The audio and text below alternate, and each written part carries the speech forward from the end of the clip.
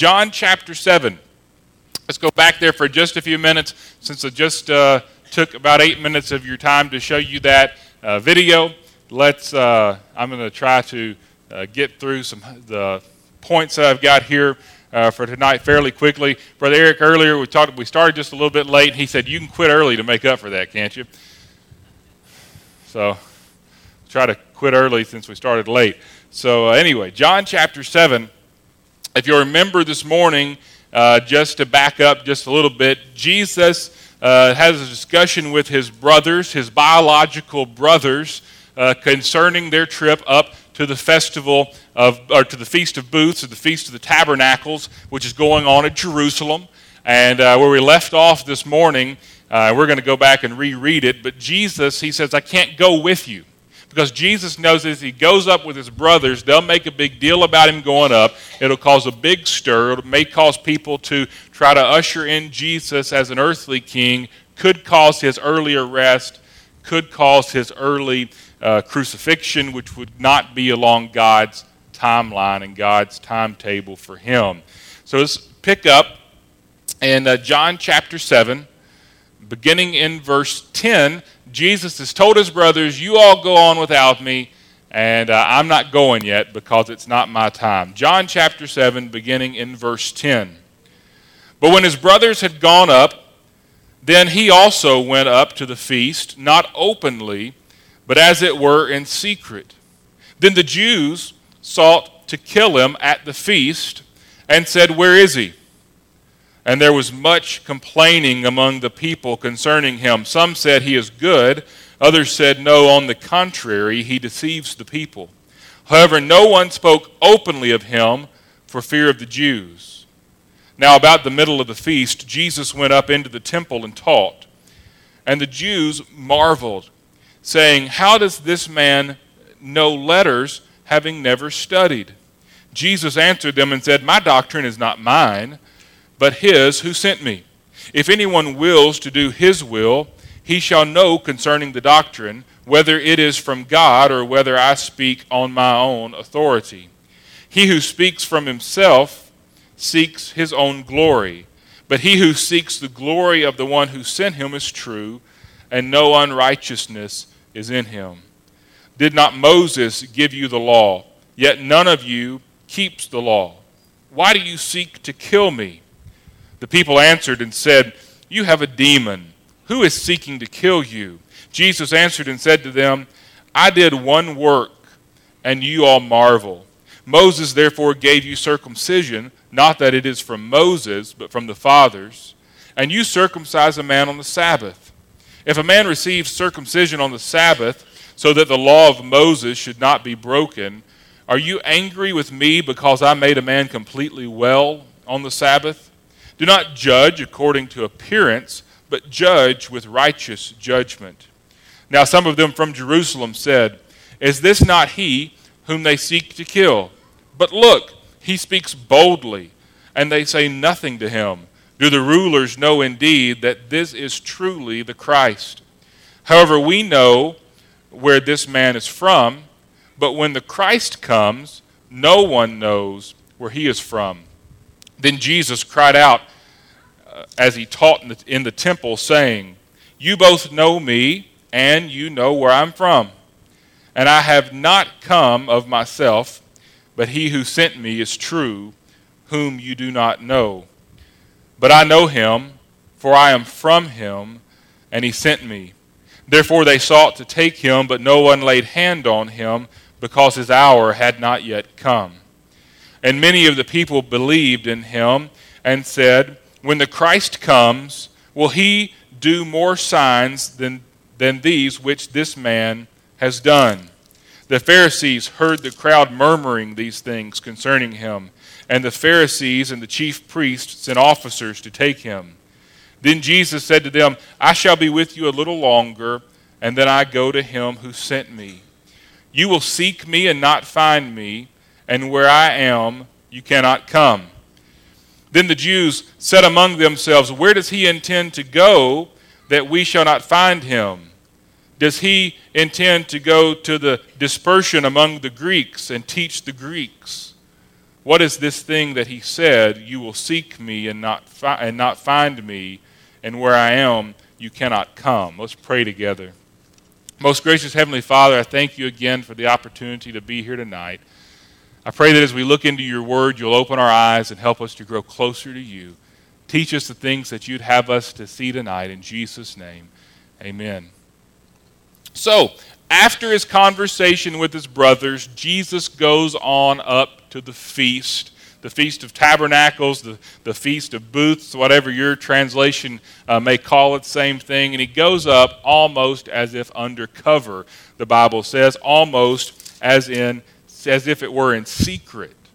He, like I said this morning, he waits for the roads to clear. He waits for the crowds to disperse along the way, and Jesus sneaks on into Jerusalem to attend the feast.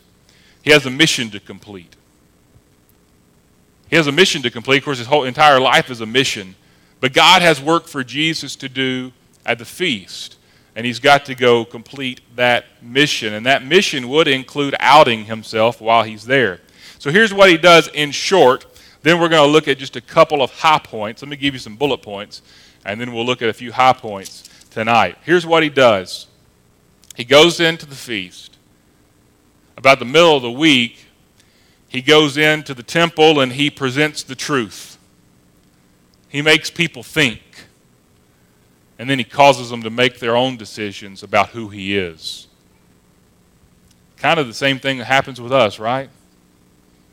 Jesus is presented to us by somebody in some way at some place. The truth is presented, and then we have to make a decision as to who we say Jesus is. So let's look at it in just a little bit more detail here from the Scriptures. In verse 14, it says, "Now at about the middle of the feast, Jesus went up to the temple and taught. And the Jews marveled, saying, 'How does this man know letters, having never studied?'"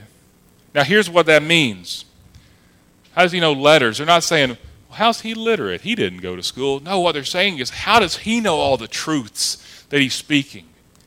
How does he know the things the prophets taught about? How does he know all of these things that he's saying, all of these things that God has promised? How does he know? He hadn't been to seminary. I mean, essentially, their version, I can never say the word, rabbi school. I can't say the word robotic school. This sounds like robotic school, right? No, the rabbi school. We'll just say that because I can't say the other word. So we'll just say he hadn't been to the school the rabbis go to. What is he saying? They're marveling. How does he know all of this? He hasn't studied any of this. He hasn't been trained. And listen at these bold statements he's making. What are some of the bold statements he makes? Well, verse 17.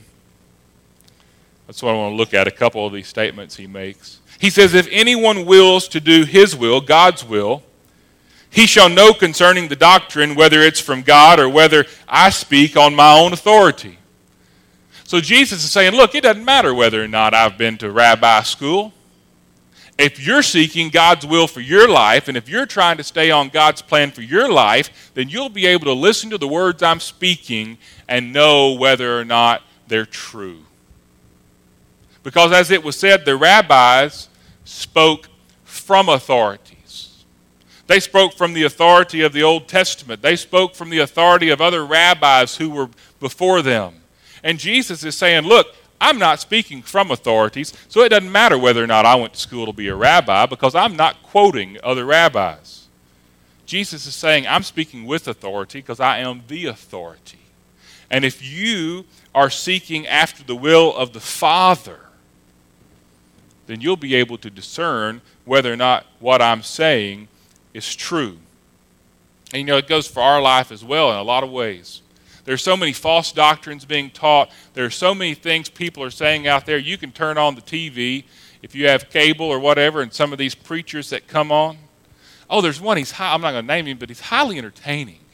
And when I was in college, a lot of times, I would turn him on just because I thought he was hilarious, okay? I didn't believe most of what he said. But he was just a funny guy. I liked listening to him preach, even though I didn't believe anything he was saying, because he was a great speaker, I guess, a great entertainer, I thought. But I'm listening to that saying, well, no, I don't believe that. That's not true. And you ought to be able to do that. We all ought to be able to do that. Here's what it is.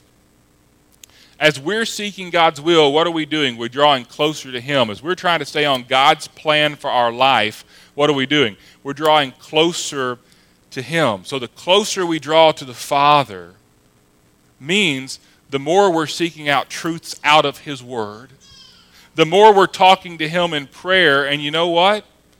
The easier it is to discern what's right and what's wrong. As I once heard Dr. Charles Stanley say, and I always liked this, and I think I've probably mentioned it before. He said one time somebody came to him and said, Pastor Stanley, this issue is not clearly addressed in the Bible. So how do I know that what you're saying is right?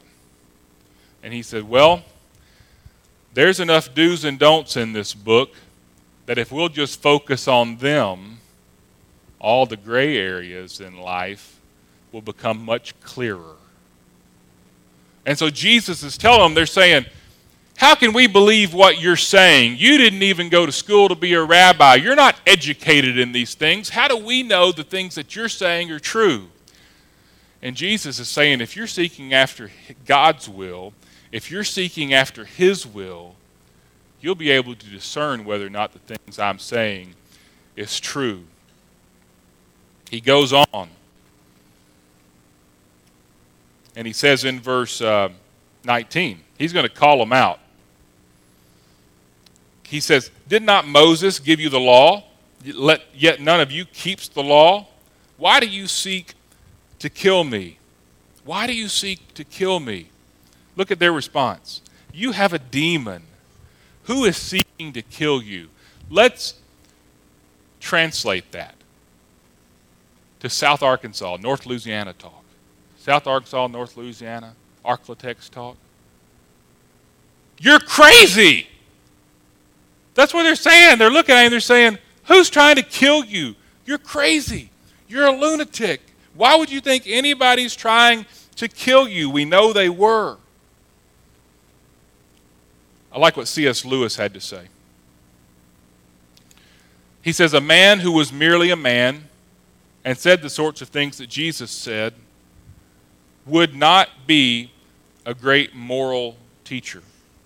He would be either a lunatic on a level with a man who says he's a poached egg, or else he would be the devil of hell. You must make your choice.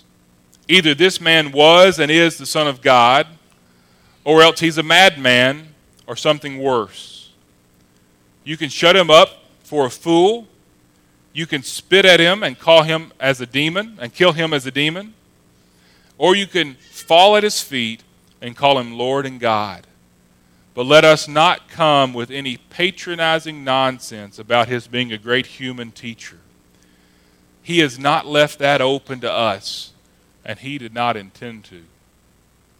And so you remember earlier on, back in verse 12, there's some of them are saying, oh yeah, he's a good guy, he's a good man.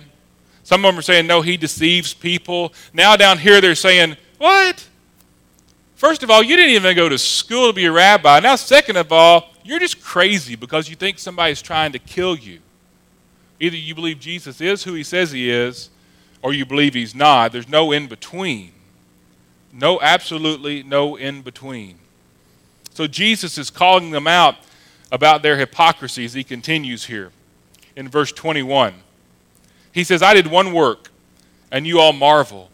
Moses therefore gave you circumcision, not that it is from Moses, but from the fathers, and you circumcise a man on the Sabbath. If a man receives circumcision on the Sabbath, so that the law of Moses should not be broken, are you angry with me because I made a man completely well on the Sabbath?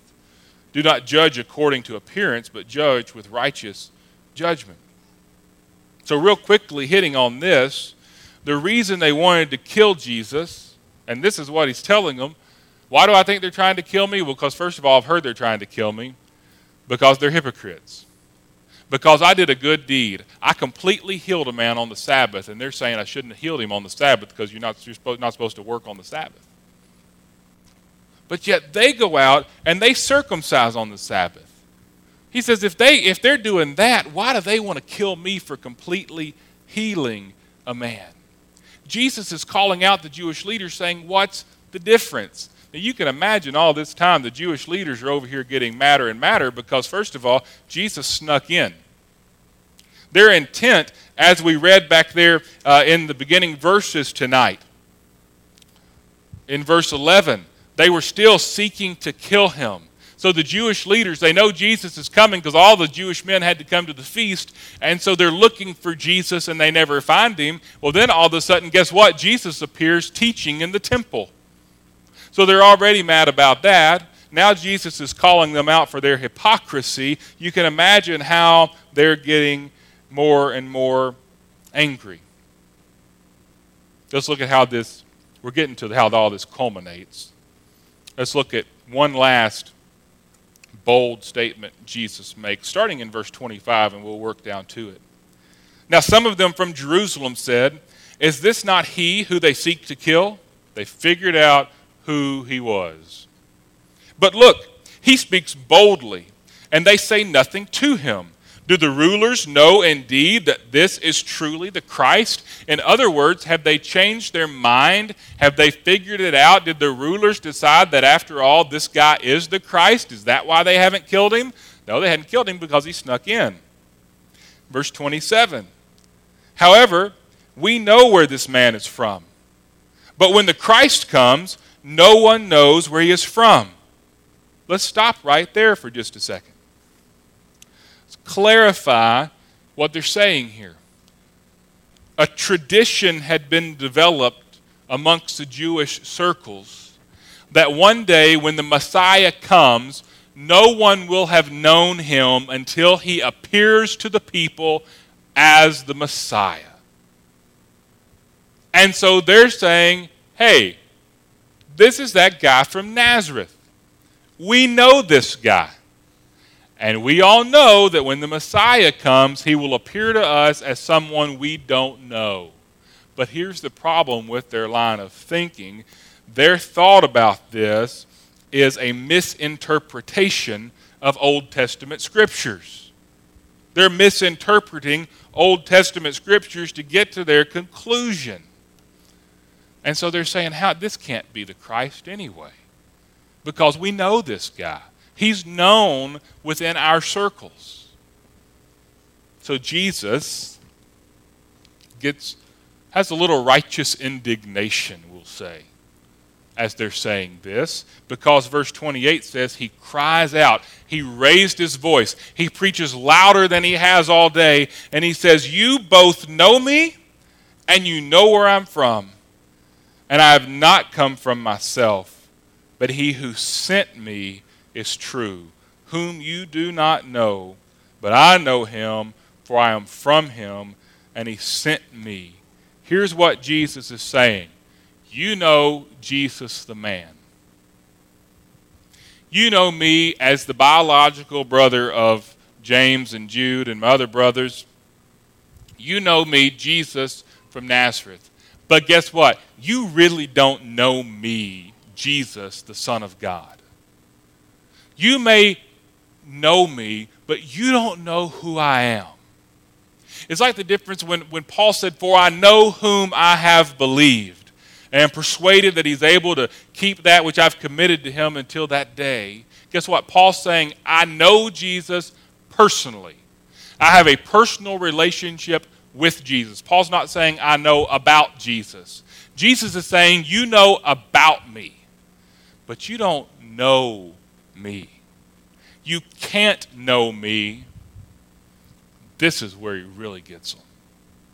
He says, you can't know me because you don't know him who sent me. That would have really gotten the Jews of this day, because the Jew really prides themselves on really knowing and knowing about the one and only God that we call Jehovah. He said, you don't know me because you really don't know my Father. That's why we need to make sure we don't just have head knowledge of Jesus, but that we truly know him, that we truly have a growing and personal relationship with him. Verse 29, he says, "But I know him, for I am from him, and he sent me." In that statement, Jesus claimed to be God. Jesus didn't just claim to be the Son of God. Jesus didn't just claim to be one sent by God. In that statement, when he said, "I am from him," Jesus, in front of this crowd, in front of the Jewish leaders who are over here stewing, he says, "I am God. I am your Messiah." And when he did that, when Jesus made that claim, look at verse 30. It says, "Therefore they sought to take him." That's it. The Jewish leaders, that's it. It's blasphemy. He's claiming to be God. It's time to take him, but that didn't happen. Why? Because his hour had not yet come. There's that little line again. It wasn't his time. According to God's timetable for Jesus' life, it wasn't his time. But something else happened that day. It's something else that happens when the name of Jesus is lifted up. When Jesus is presented, there's something that happens. Verse 31 says, "And many of the people believed in him." Many of the people believed in him. Now, depending upon the translation that you have, this question gets confusing. I was confused when I first read it. Because it says many of the people believed in him. Then it says they went on to ask the question, when the Christ comes, will he do more signs than these which this man has done? So when I first read that, I thought, okay, wait a minute. It sounds like they're saying, I believe in you, but when the real Christ comes, won't he do even more signs and wonders? The New American Standard Bible reads it like this, which is more accurate. It's a question that elicits a negative response. When the Christ comes, he will not perform more signs than those which this man has, will he? In other words, the question or the statement that's being made by that question is this: this is the Christ. There's no way any greater signs and wonders could ever be committed. That's the statement that's being made by that question. They're placing their faith and their trust in Jesus as he stands physically there in front of them. But you read on there in verses 32, and it made the Pharisees mad. It made the chief priests mad. These people can't be believing in Jesus. He's not really God. He's not really the Son of God. That's what they're wanting to tell everybody. They're making them, they're just stewing in their anger. Jesus says to them, to the Jewish leaders, and this is where it really hits home. He says, I shall be with you a little while longer, and then I go to him who sent me. You will seek me and not find me, and where I am, you cannot come. He's talking to the unbelievers. He's talking to the Jewish leaders who were seeking to kill him. He says, where I'm going, you cannot come. A statement that stands in direct contrast to what he says to believers. Turn over to John chapter 14, one of my absolutely favorite passages of Scripture. What Jesus says to believers. He's talking to his disciples. In John chapter 14, he says, let not your heart be troubled. You believe in God, believe also in me. In my Father's house are many mansions. If it were not so, I would have told you. I go to prepare a place for you, and if I go to prepare a place for you, I will come again and receive you to myself, that where I am, there you may be also. You see, Jesus says to the unbelieving Jewish leaders, you can't go where I'm going, because there's only one way to get there, and that's through me. And you can't go there.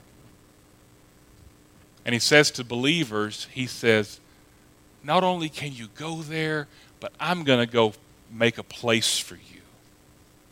I'm going to go make a place for you. Why? Because in verse 6 of chapter 14, he says, because I am the way, the truth, and the life. And it would be some 6 months later, after the events of John chapter 7, that he indeed would go to prepare the place. That he would be arrested, that he would be tried, that he would be crucified, that he'd be laid in a grave, and that 3 days later he would rise from the dead to eventually ascend to heaven so that he can prepare a place for us. And now that we've been given the knowledge, we've had the knowledge. I look around the room, I'd say everybody in the room's had the knowledge. So the question is different from the question this morning. The question this morning was what are you going to do to make sure your life stays on God's plan? The question tonight is, since we have the knowledge, what are we going to do with it? Since we have the knowledge given to us here in John chapter 7 and John chapter 14 that unbelievers cannot go to heaven. Unbelievers cannot go where Jesus is. John chapter 14 tells us believers are going to heaven. He's preparing a place. So we have the knowledge. What do we do with it? What do we do with it this week as we seek to to make sure God's plan is the path that we're on? What are we doing with this knowledge? I hope we're passing it on and making disciples along the way.